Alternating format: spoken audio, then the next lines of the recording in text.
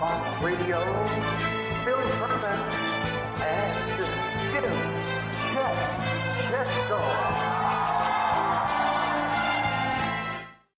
It's Tuesday, October 5th, 2021. Welcome to the Philly Press Box Radio Roundtable, brought to you by the Irish Rover Station House in Langhorne, PA, and Allstate Insurance in Westchester, PA. I'm Bill Furman. I'll be your host tonight, along with my co-host for the night, Edge of Philly Sports, Freddy Burns. My partner, Jim Chet, Chesko, is off tonight. Freddie, good to have you with me tonight. We're going to talk Philly sports. I'm back home. I'm where I started. I'm back home, Philly Press Box. That's where it's at, baby.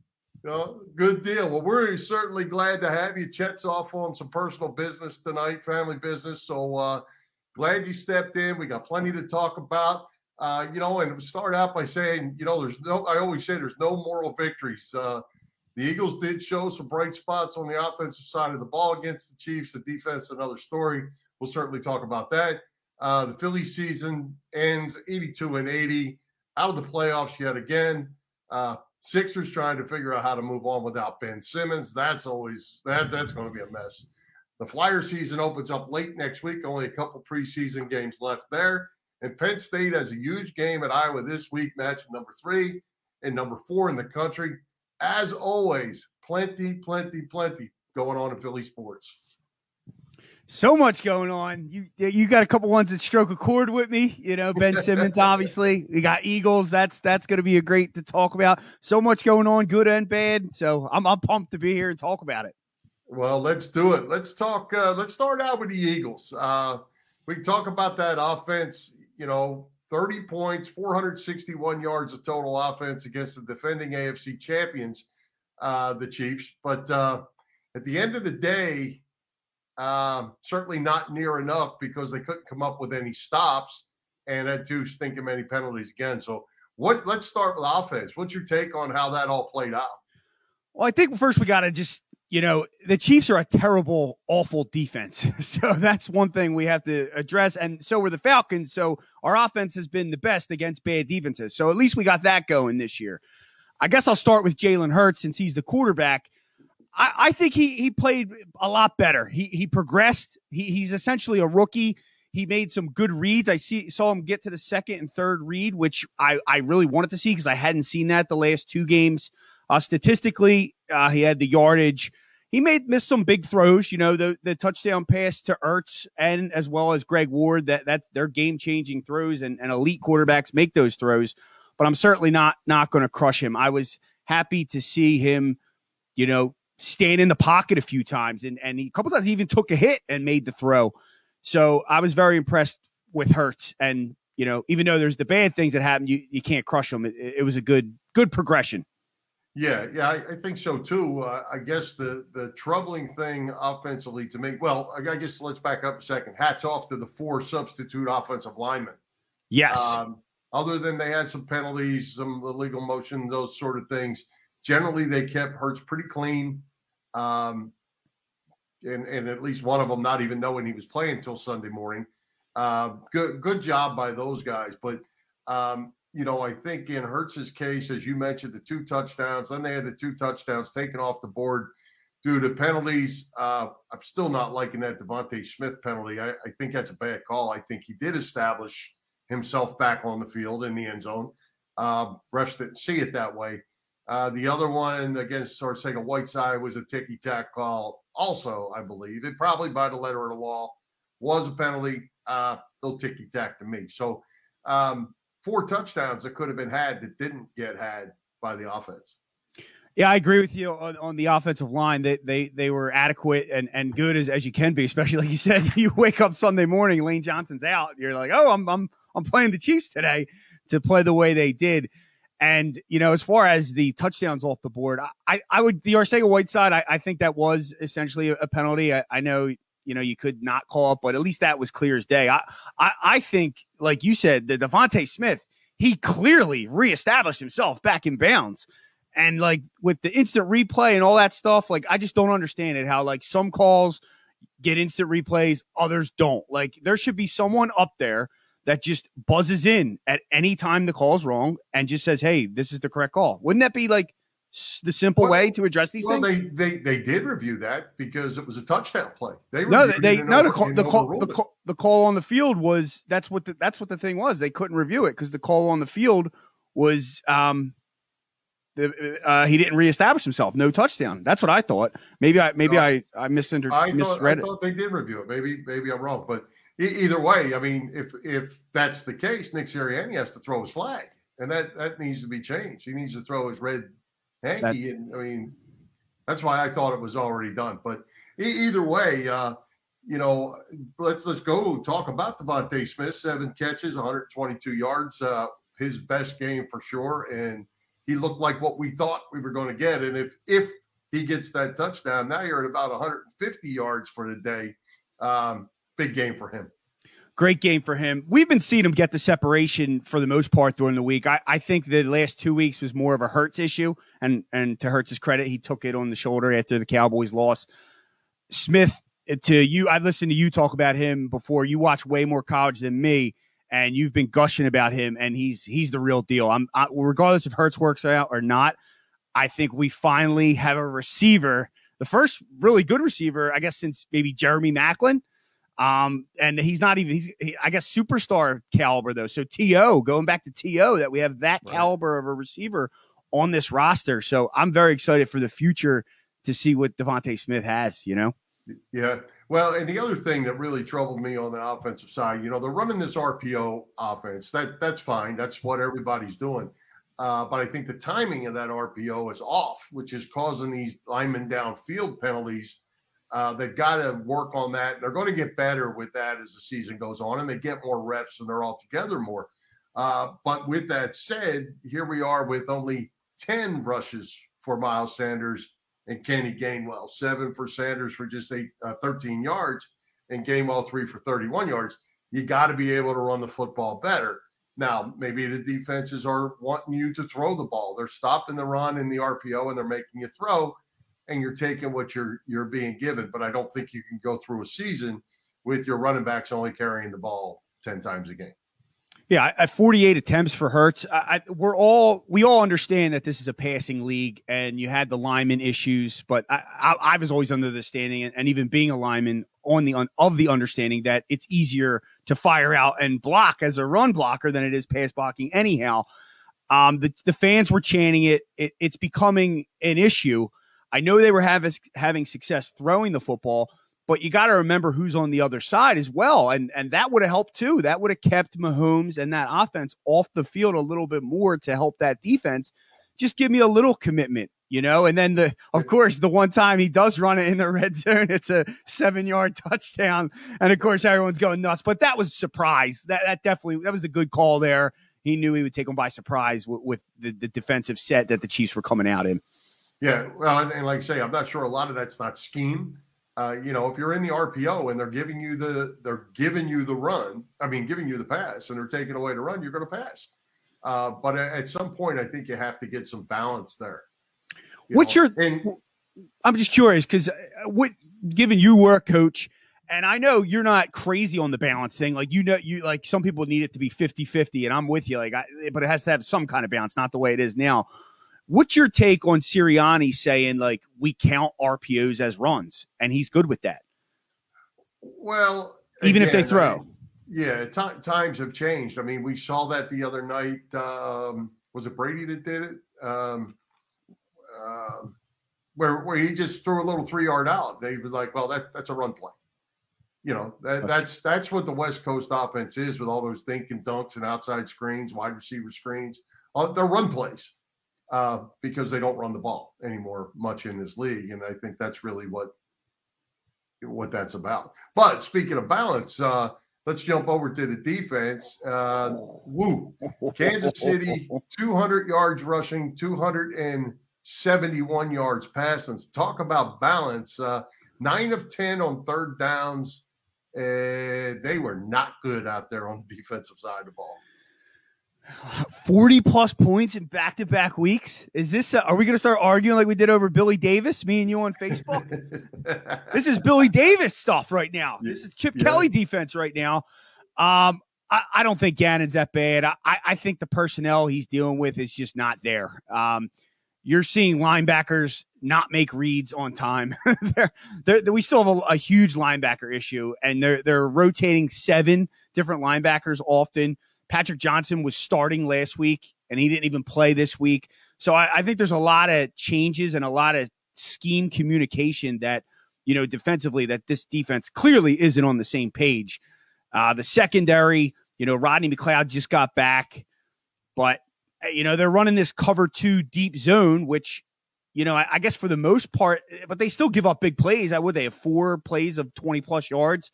Right. And you move to the defensive line. Everyone's hammering Fletcher Cox. He's getting double teamed on plays, but Hargrave seems to be the only one to make any plays. But I mean, if you make 2 sacks, great. But if you get gashed for 10 to 12 yards on the run every play, I'd rather you get no sacks, because you're not helping anything. If a team's going to run the football like that on you, you're not going to win the football game. Yeah, there was a whole period there in the third quarter, I think it was, where there was 8-10-yard rushes before contact. I mean, there was no broken tackles. They were just running through gaping holes, and safeties are making tackles because the front 7 was just getting annihilated. That's not good. Statistically, like you say, you see some guys making plays, but at the end of the day, if you're watching the game and you see these big gaping holes, you got trouble. Now, they said today, well, we're not a dime defense. Well, yeah, you're not a nickel defense either. You're not really much of any defense at this point. Derek Barnett still making penalties. Fletcher Cox statistically doing nothing. Ryan Kerrigan has not made a stat all season. And I think we all thought there was some left in the tank there and that he might be a nice pickup. He's done nothing either. I think losing Brandon Graham hurts them there too, because what they could do with Graham is have him stand up at outside linebacker a little bit, where with Kerrigan, you can't do that. He's just stuck at defensive end. And more to the running the ball, we kind of knew there was an issue when Cordell Patterson looked like a Barry Sanders or Ezekiel Elliott week 1 when they were gashing us. I don't know why the Falcons got away from the run. The 2 drives the 49ers had to beat us, they just ran it down our throats. You got to stop the run first. And that's always been something, as much as we've been criticized Schwartz for and get frustrated with it. I just, he at least was a top 12 D, top 10. And with Gannon right now, everything that was promised as far as this disguise and this attack, and they're going to take the ball away defense, they're not causing turnovers either, which is a big, big problem. What was the first interception of the year from a linebacker too at that? Was this week, and they won the turnover battle, but that's a problem. One interception in 4 weeks. I'm real concerned. 40 points. Like I don't. What are we gonna do? Yeah, and now you have to. I guess this isn't a cop out by any means, because you can't give up 40 points, but they did give them up to Dallas and Kansas City, so. They're not going to see too many Tyreek Hills or guys that run around like him and Kelsey. And I mean, they're a good team. And the Eagles, like you said, the Eagles just don't have the players yet, I think, to maybe do some things that they want to do in this scheme. They certainly don't have the linebackers. Do you think we'll crush Howie on another show, but this goes back to Banner even. Are they ever going to take, like, the last, what was it, Jordan Hicks? And that was a Chip Kelly pick. And that was a 4th round pick because he was injured. That was a value pick, kind of. Like, are we ever going to take linebackers? Like, all we do is take safeties and convert them. I believe, if my memory serves me right, the last linebacker taken in the 1st round was by Dick Vermeil in 1978. Jerry, so you're kind of stuck with what you got for now. So, back to the whole thing about maybe this is a rebuild, a reload, whatever you want to call it, year. They got to get better players to accomplish what they're trying to accomplish. Time will tell, but I just have a huge concern with the guy making the picks, because we've been trying to get better players for a good amount of time now. The only Pro Bowler is Carson Wentz, and he's not here anymore. Right. Well, they're going to have an opportunity. It looks like the way it's playing out, they're going to get that Colts pick, at least now. They've got the Dolphins pick. They've got their own pick. They're going to have a lot of opportunity to get better through the draft here shortly. And, I think we can all kind of comfortably say in the next couple of weeks, they're not winning many, if any, of these games, and there's a chance that they could be 1-6 or 2-5 here coming up shortly. Yeah, they said if the season ended today, we'd have like the 6th pick, the 8th pick, and the ninth pick. Three right. top 10 picks. Yeah. Got to hit one, right? You better hit 3. Even the Sixers hit 1 out of 3, right? That's right. That's right. All right. Hey, plenty of Eagles to talk about. Good stuff, and we could go on all night, but we got other stuff to talk about. So let's jump over and talk about those Fighting Phils, 82-80. Not much overall improvement for the season. They let so many games get away with the bullpen. And the bottom half of the lineup was atrocious. I don't even know how they put that thing together the last quarter of the season. But thoughts on the season and chances of Bryce Harper winning the MVP? I've got another MVP to share with you. I have three that are possibilities, but as far as the Philly season, yeah, you basically said it, nailed it. You know, it was very underwhelming. There were some injuries, but to Reese Hoskins and other players in and out of the lineup. DD didn't seem to fully be healthy all year, but what got me the most is the fielding, the errors. It was just terrible baseball, like bad news bear stuff again. Even coming after the following year before that, with the same mental mistakes that they continue to make. And I think I am confident in Dombrowski, though. I think Dombrowski had an idea in his head that he expected this would go as the bats go. And that's kind of how the season went. If the bats were on, we won games. If the bats were cold, we lost. And if you had a good pitcher's outing, you had a good pitcher's outing, but it didn't really matter unless the bats were going. So we'll see what they do, this offseason. As far as the MVP, I don't know. It's going to be tough. I think you got Juan Soto in there coming up, and then you got Tatis. But Tatis fell off the second half of the year. So, Bryce has stats that we haven't seen since like Ruth and Aaron and Stan Musial. But Juan Soto's right there, and the RBI department might be where he loses. So I don't know. I guess I'm going to be a homer and pick Bryce Harper. But, what did he lead? OPS, slugging. He led the league in doubles. But I think Soto has a chance as well. Yeah. Well, I think that the couple things you got to talk about with this team, first of all, is the bullpen. 30 blown saves. And I said this to Chet probably 8 weeks ago. What it seemed like with this team is they could never get everything in sync. They hit one night, they pitched bad. If they pitched good, got a few hits, they didn't get it done in the bullpen. There was 3 phases: the offense, the starting pitching, and the relief pitching, and they never seemed to be able to put all that together enough nights in a row. They'd come up and give up 4 runs in the first couple innings, and they'd be behind 4-1, and then they'd get 5 perfect innings of relief, and they'd lose. And then the next night they would pitch decent, and the bullpen would implode. So just there was so much inconsistency in how you're going to win and really make a playoff run when you're running out Miller, Galvis, Didi, Knapp, Torreyes, McCutchen, Torreyes. Torreyes has some big clutch hits for us this year, but yeah, he did, but he's not a starter. No, right, exactly, and I think they realized that, and that's why they brought in Galvis. But then you're down the stretch. Galvis isn't winning you a pennant, right? So. But here's my MVP. Maybe a dark horse. I think he's going to win both awards. I'm going with Max Scherzer. 15-4. He's 15-4 with a 2.46 ERA since he went to the Dodgers, Fred. 11 games, 7-0, 1.98 as a Dodger after the trade deadline. I'm going Max Scherzer, Cy Young, Max Scherzer, MVP. You make a great case there. He's just unbelievable and outstanding.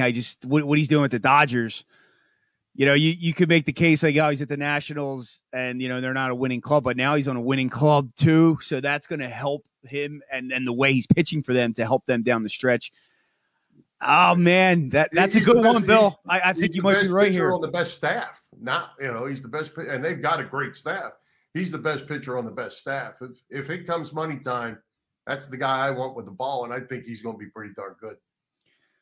I can't argue that one. Speaking of pitching, though, another bright spot for the season was Zach Wheeler. He emerged as a 1. He lead the league in strikeouts, innings pitched too, I think. Yeah. So that was good to see him. But then I guess the downer is Aaron Nola now looks like a 3, maybe 4. yeah. The Aaron Nola, man, I'm not quite so sure what to think about that. September was not good for him. And, I guess the sad part about the whole season, I guess it was really kind of put it all in a nutshell, is when they go to Atlanta. They just want to be close. They got kind of close and then just got their doors blown off.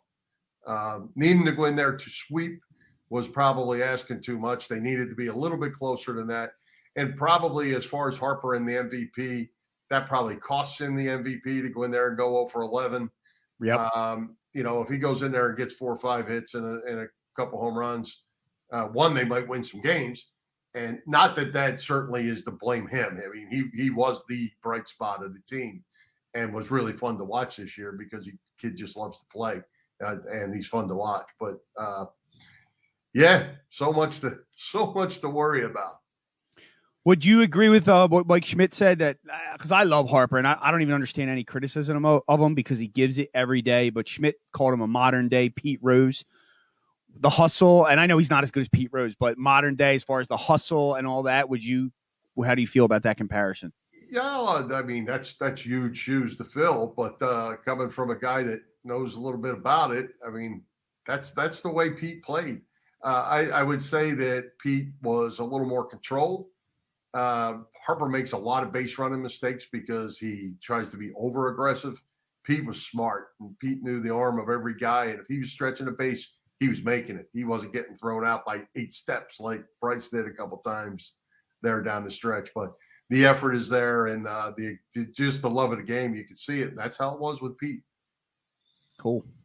All right. Well, hey, let's take a quick break, Fred, and we got to thank our friends over at Allstate Insurance.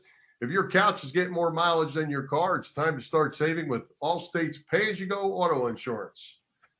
Allstate's pay-as-you-go auto insurance puts you in control. You only pay for the miles you drive with the same full coverage with a traditional policy offers. Pay-per-mile insurance gives customers greater control of their insurance costs.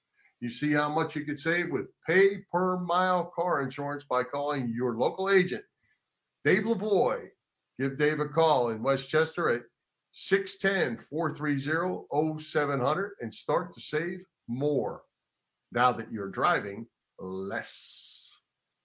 All right, Fred, let's see if I can. I like that less at the end. That's good.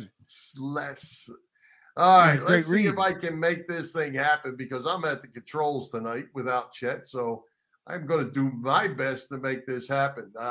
Chet had a chance to sit down yesterday with Aimee, Levin, and Alison Platt Tarnopol to talk about this weekend's Susan Lloyd First Annual Family Golf Classic in Voorhees, New Jersey.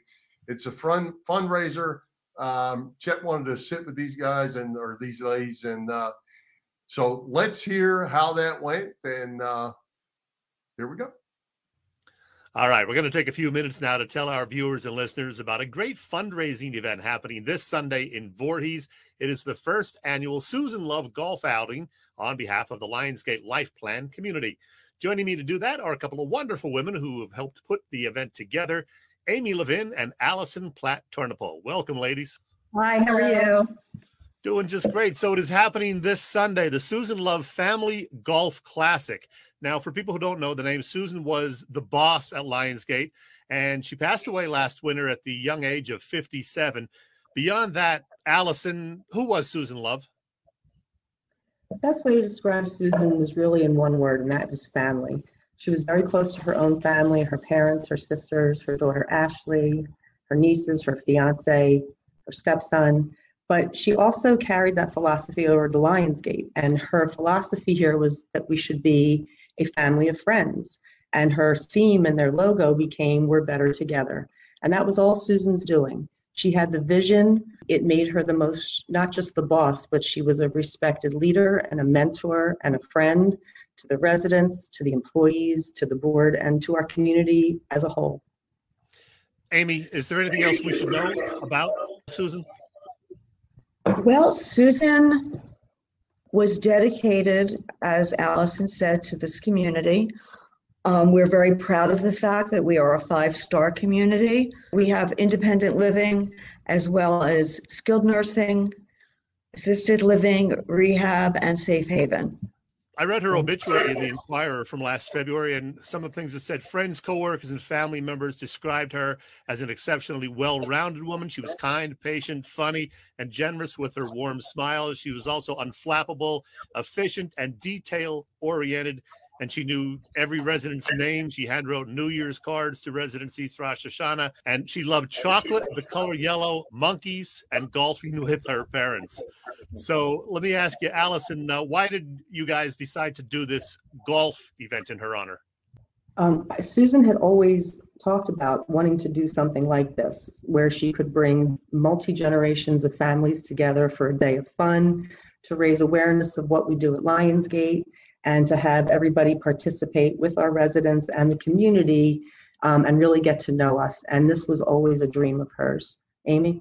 We had long talked about doing a golf event, and I think the thing that really makes it a family golf event is that it is mini golf and chip and putt. So it's not your typical 18-hole golf event. Susan always wanted our younger members in the area to intermingle with our elders. And this event also is a thank you to people in independent living at Lionsgate, as well as the Saltzman House, for all they've done for the community within the last, couple years. Residents are bringing their grandchildren. We have food trucks, we have entertainment. We have 2 70-inch screens with the Eagles game on next week. So we have something for everybody. I wanted to ask you about that. That was a great idea. The Eagles are playing Sunday, and even though they've lost 3 games in a row, there's going to be a lot of people who want to keep tabs on the Eagles, right? Yes. So there's no excuse not to come because we have everything you possibly could need. All right. I have to ask Aimee and Alison, do either of you play golf, and how's your game? I'm a golf widow, so I think I saw my husband bowl 2 hours this past weekend because he was on the golf course. I, on the other hand, am wonderful at getting the ball through a windmill or a clown's mouth. That's about it. I hear and my you. favorite place my favorite place to golf is Myrtle Beach. So what do you hope this first annual event will do for the community, Lionsgate and beyond? My wish is that the community as a whole can see what we do here and how we help our residents. We have art studios, and also Friends of Jewish Senior Housing is a committee of the Board of Senior Housing, and we give back to our residents things that they need. It can be something as simple as a newspaper being delivered to their home, or something as large as purchasing a bus for Lionsgate and a bus for the Saltzman House. Our money that we raise strictly goes back to our residents. Awesome. This is going to be a great event. But I want to change the subject here. I didn't give you any warning about this, but I'm going to put something up on the screen. This is a picture from a couple of years ago. And Alison, I want you to explain what's going on here. Oh, God. That is perhaps one of my favorite pictures of all time. I am an avid Barry Manilow fan. My daughter's name is Mandy. Since 1976, I'm crazy. I see him all the time. I travel the country. Met him a couple times. Anyway, when I became president, they reached out to his people, and he sent me an autographed picture congratulating me on my presidency, and Susan was presenting it to me in that picture. Stunning. I'm stunned. It was amazing. It was fun. Amazing. I got to tell you, I'm an old Barry Manilow fan as well from back in the Mandy days. Could It Be Magic? Weekend in New Orleans. I don't admit that. I sang on stage. I sang I Can't Smile Without You with him on stage at the Camden Entertainment Center in 1995. That is awesome. And a couple of years ago, I was out in Las Vegas for a wedding, And I finally got to see him. I got to see him in Vegas, and it was a whole lot of fun. So, yeah, Barry Manilow is cool. I got to be honest. He is. Yes, he is. All right. Once again, the Susan Love Family Golf Classic is this Sunday, the 10th. It's 10 a.m. to 4 p.m., and it is at Golfland on Haddonfield Berlin Road in Voorhees. How can people get tickets or sponsor and support this event, ladies? Right now, we suggest that reservations be made. We will do our best to accommodate any walk-ins. We have 3 tee times, 10, 12, and 2. You would register at www.lionsgateccrc.org. Love golf. Awesome. That is this Sunday, and it's going to be a great event. Aimee, Levin, and Alison, Platt, Tarnopol, thank you both for talking with us. And thanks to our friend Chris Parsons behind the scenes as well. Have a fantastic event this Sunday. Thanks for having us. Thanks for having us. Hey, Fred, I'll tell you what, that was pretty good. Pretty funny, pretty fun interview. Chet's a good interviewer. He does a good job. He is, and you know, the thing I like about stuff like this, we've been trying to do more of it, is there's more and more people out there trying to do more and more for people. You know, it's a time when people need help, and fundraisers are a big thing, and it's good that people are reaching out trying to do these kind of good things for people. It's always good to give back. I'm glad you guys even covered on your show, because it just shows other people that good things are happening in this world as well. Yeah, absolutely. Hey, speaking of good things, check this out.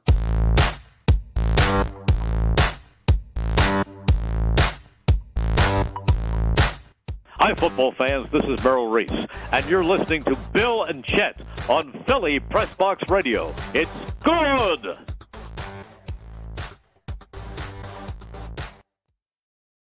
Had to do it. Just had to do it. Good old Merle.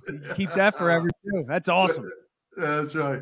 All right. Hey, Fred, Sixers, subject near and dear to your heart, Ben Simmons Bridge. Are you on the train that the Ben Simmons Bridge is burnt? I saw an article today. Looks like he's put his condo up for sale in town. I guess he means business. He's done.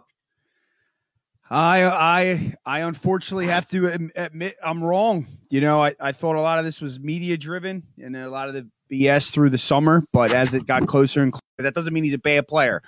But I mean, for him to do what he's done this offseason, and I think he's getting bad advice from his agent, bad advice from his family, basically just paints the picture of a wimp, a wuss, someone that's going to run away from exactly not taking the dunk. It just validates the whole thing.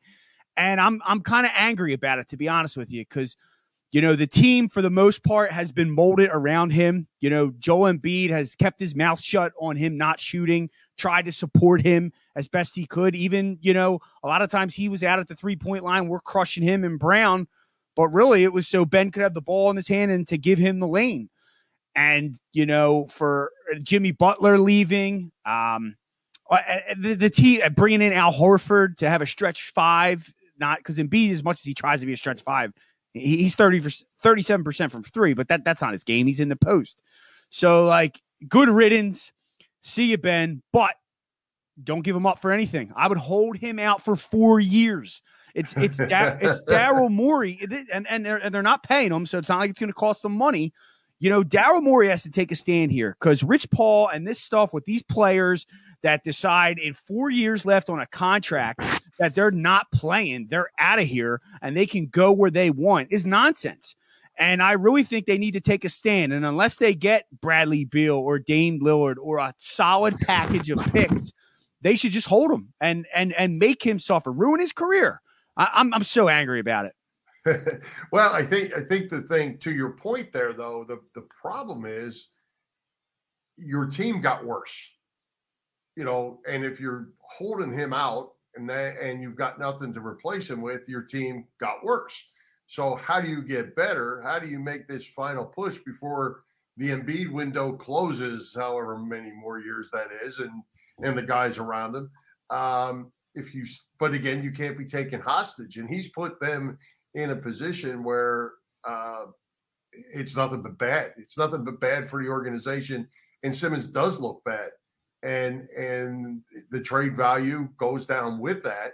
Unless there's a whole lot more to the story than we know. And that kind of bothers me.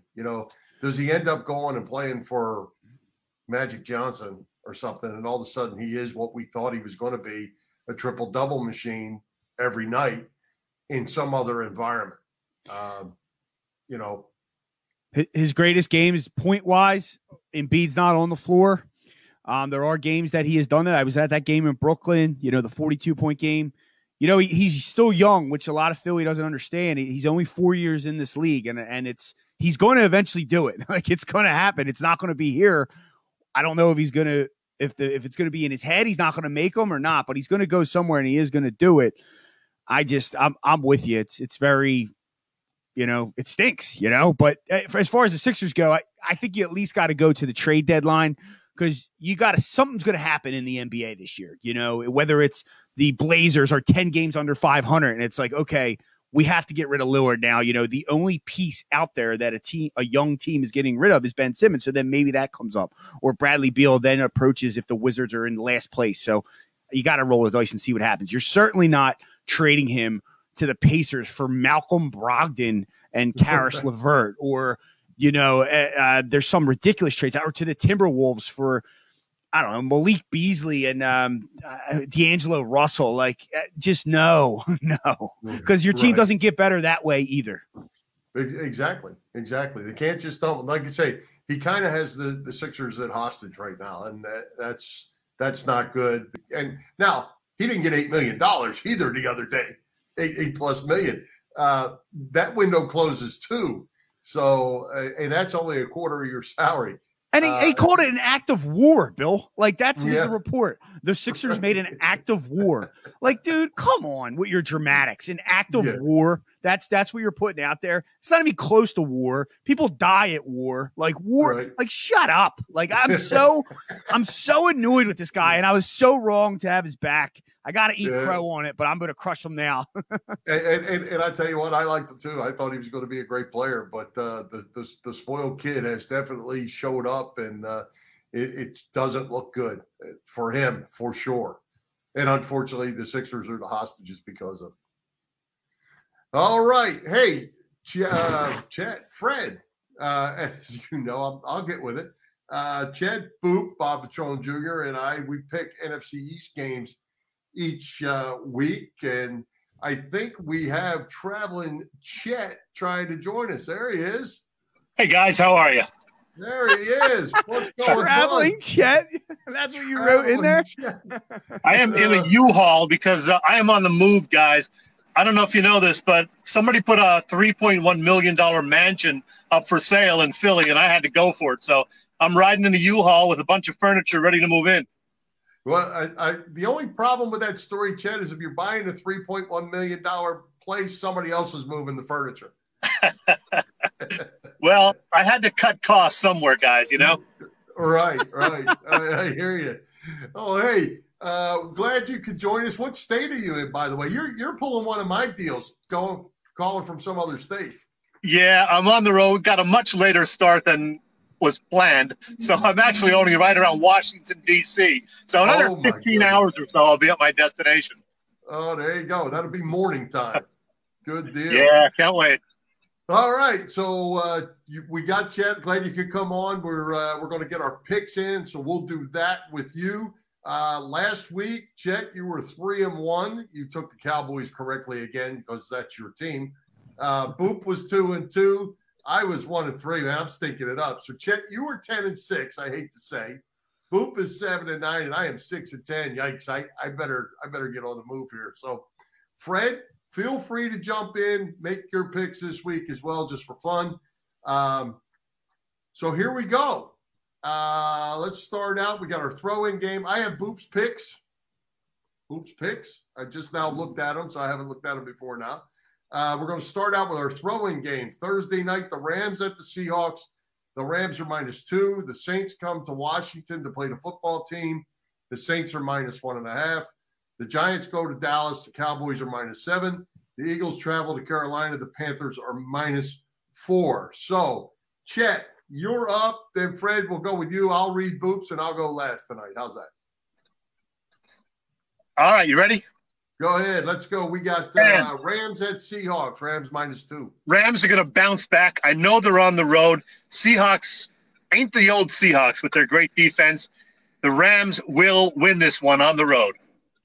I agree. Right. I'm going Rams too. And since I'll make my prediction now, the Rams will win the Super Bowl this year as well. Oh, wow. All right. Boops going Rams as well. Couple notes from him. The Rams allowed 37 points in a year and a half before the high-flying Cardinals did so. Have not allowed 37 points in a year and a half. He also said from a betting standpoint, Rams have been over all 4 games. So he wants over 54.5 on that one. All right, I'm going Rams as well. That gets us the Saints at the football team. Saints -1.5. Chet, what you got? I know there's some love for Washington in this one. I'm still not sold on them. I think New Orleans is going to be kind of angry this week after losing last week to the stinking Giants in overtime. I'm taking the Saints to win this one on the road. I'm going to go Saints too. It depends what Jameis Winston you get, but the Redskins D's looked awful. I'll go Saints. Boop is going Saints on this one too. His betting note, any quarter being scoreless is his note. The football team has scored 3 points in the first quarter all season long. New Orleans has allowed just 7. You could easily win this one in the first 15 minutes by going a scoreless first quarter. And I am also going with the Saints on this one because I'm still not sold on the football team. All right. Giants at the Cowboys. Cowboys -7. Chet, we know you're going with your team. It kills me to pick the Cowboys again, but the Giants ain't that good. They got the fluke win last week. Dallas wins this one. The Cowboys are going to run away with the stinking NFC East. I can't believe Chet took his Daniel Jones jersey off and jumped on the Dak train. Never had one, Fred. We know better, don't we, Fred? I'm picking the Giants. Screw them Cowboys. Oh. Boop takes the Cowboys. Listen to this. He says latest 7.5. We had it at 7. He's 7.5. Is floating around. Dallas, the last 4 home games, wins by 8, 20, 20, and 8. And none of those teams are as bad as the New York Football Giants, is Boop's note. So he's taking the points there. Cowboys, I've got also in that one, I hate to say. That gets us to the Eagles traveling to Carolina to play the Panthers -4 on that one. Chet, what you got? Love to pick the Eagles in this one, but I just can't. Until they show me they can beat a quality team, I can't do it. And Carolina is pretty decent. Not great, but pretty decent. They are at home. Eagles are still banged up on the offensive line. I don't know if Lane Johnson will be back. I didn't hear. Maybe you guys got an update on that. I don't know Mailata's case regarding whether he's going to be able to come back soon.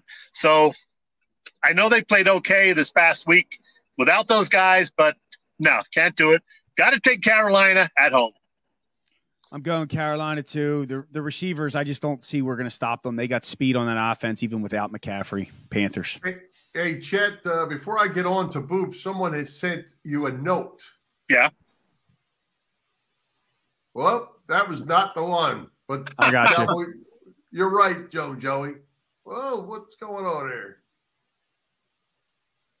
Not so fast, Chet. Long way to go. You're okay, Robbie. I hope you're right. I would love to see the upset. I would love to see the Eagles win every single time I pick against them. Believe me, I'm still rooting for them. And, much as I wanted to wager money on the Chiefs last week, I couldn't do it. I just can't bet money on, my team losing or failing to cover. I can't do it. All right. Boop takes Eagles. Yep. He takes Eagles. Whoa. He also said to his betting note, is the fourth quarter is the highest scoring quarter. The Eagles have scored more points in the fourth quarter than they have in all 3 of the rest of the quarters put together he's going Eagles with a fourth quarter bet. And before I ever saw this, I took Eagles as well. I think they're going to get better. I think offensively they're showing some better signs. The defense is not going to give up 40 points again. We're talking Sam Darnold this week. We're not talking Patrick Mahomes. There's no Tyreek Hills running around either. So I'm going to say the defense is probably going to get a little bit better. They're not going to lose all these. They're not going to be 1-6, I don't think. And there's one game they're going to steal. This is the game that I'm going with. I hope you're right. So we'll see. We'll see. So, Chet, did you I don't know, you're driving, if you wrote them down or not, because I did write them down, yeah. My wife is driving currently, so she wants to get back on the road. And, I got to tell you, even though I'm the selfie king, I've never held a phone like this for 8 straight minutes. My arm is tired, so I got to go. All right, Chet. Well, you guys drive safe and arriving your destination, get some rest, and we'll talk to you next time. All right. Thanks, guys. All right. Okay, let's not forget, if you want to follow Bob Petrone Jr., Boop on his website for all kinds of betting information and so forth. Go to boopstats.com. All right. Well, Fred, speaking of, let me get myself back together again. I'm running all over the place. We got this other thing going on with these guys. These guys right here, the Edge of Philly Sports Network. Let's give a shout out to all the live shows this week, including this one. Episodes being streamed live across Facebook, Twitter, YouTube, and Twitch. You can also catch all the action at www.eopsports.com. Please help us out by hitting those subscribe, follow, like buttons, and as always, share with your family and friends. In addition to this great show, check out our partners in Philly sports, including Edge of Philly Sports Live. That's you, Freddie. Yeah, man. Join Joe, Freddie, Big Al as they cover 4 for 4 and so much more Philly sports. Watch live Wednesday nights at 9:30 p.m. Eastern Time. Birds IQ, Kyle and Eric Quinn are back.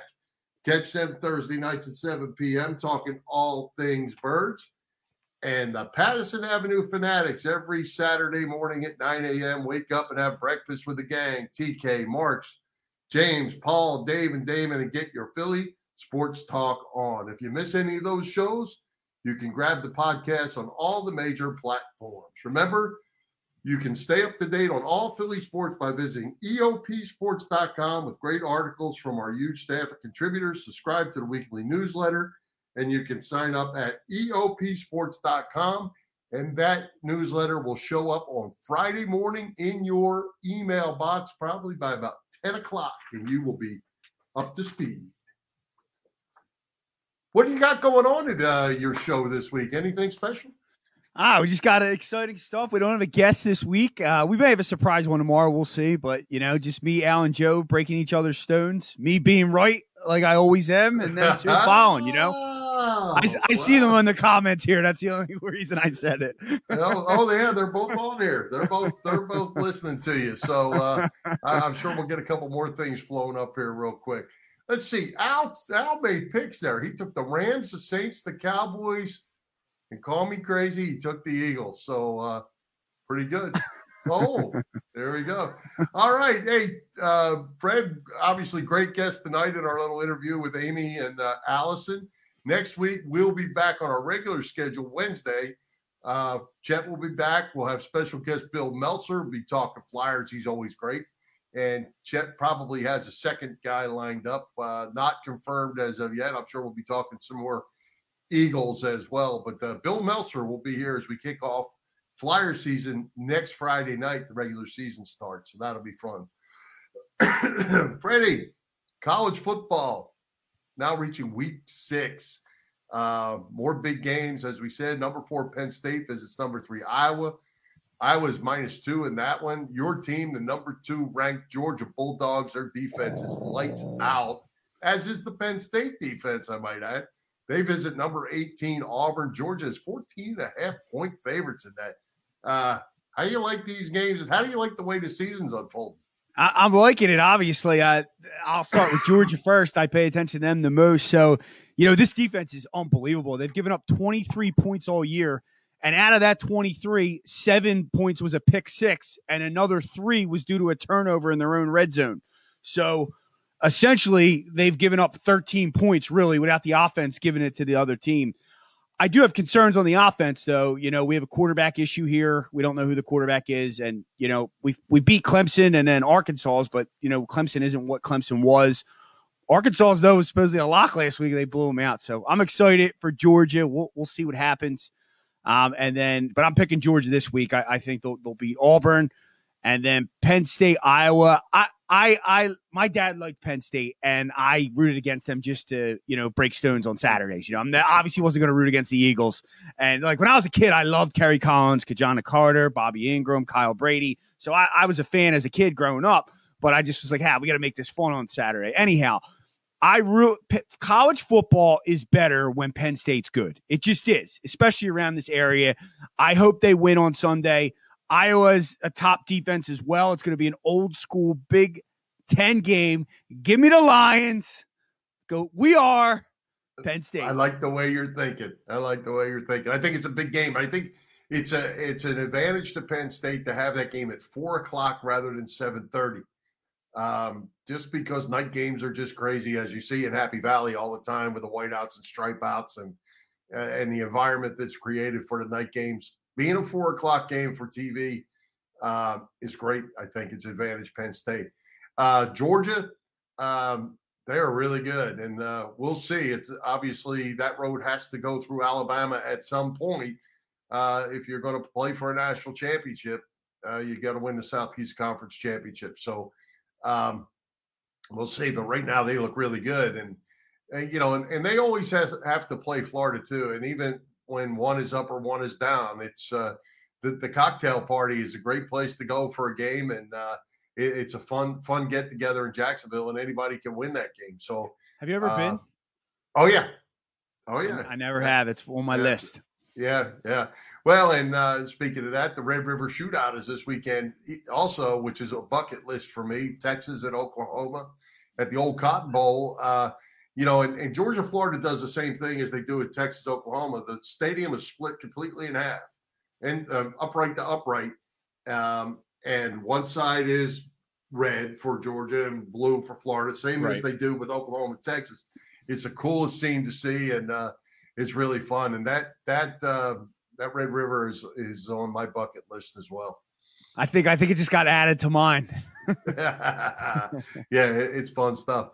And speaking of that, Georgia last week, Fred, my pal Gino Toretta was doing that game for Touchdown Radio that he owns. So I was listening to it while I was traveling a little bit. He's on Sirius Radio, and Gino was saying all the way in the second quarter, Georgia was pulling back a little bit and just running the ball, trying to grind the clock. That Kirby Smart has so much respect for that Arkansas staff. They came from his staff, and it could have been a whole lot worse than it ended up, and they still ended up throwing a big shutout. Yeah, and they're running the ball so well every game. They just run the ball, and it seems like it's just like a running back factory. Now you got Cook running all over. Like the running backs just turn back out. Yeah, Chubb in the NFL. Elijah Holyfield was just on the practice squad. You got Swift from Philly. They're running. The concern's going to be, though, you win games in this league, at least the last few years, by throwing the ball and scoring points in the national championship games. And they got some issues at the receiver. I don't want to say issues, but players that were supposed to be playing. Arik Gilbert, we got him from LSU. He has some personal issues. He hasn't yet to play. So we'll see. But that defense. Going to be fun.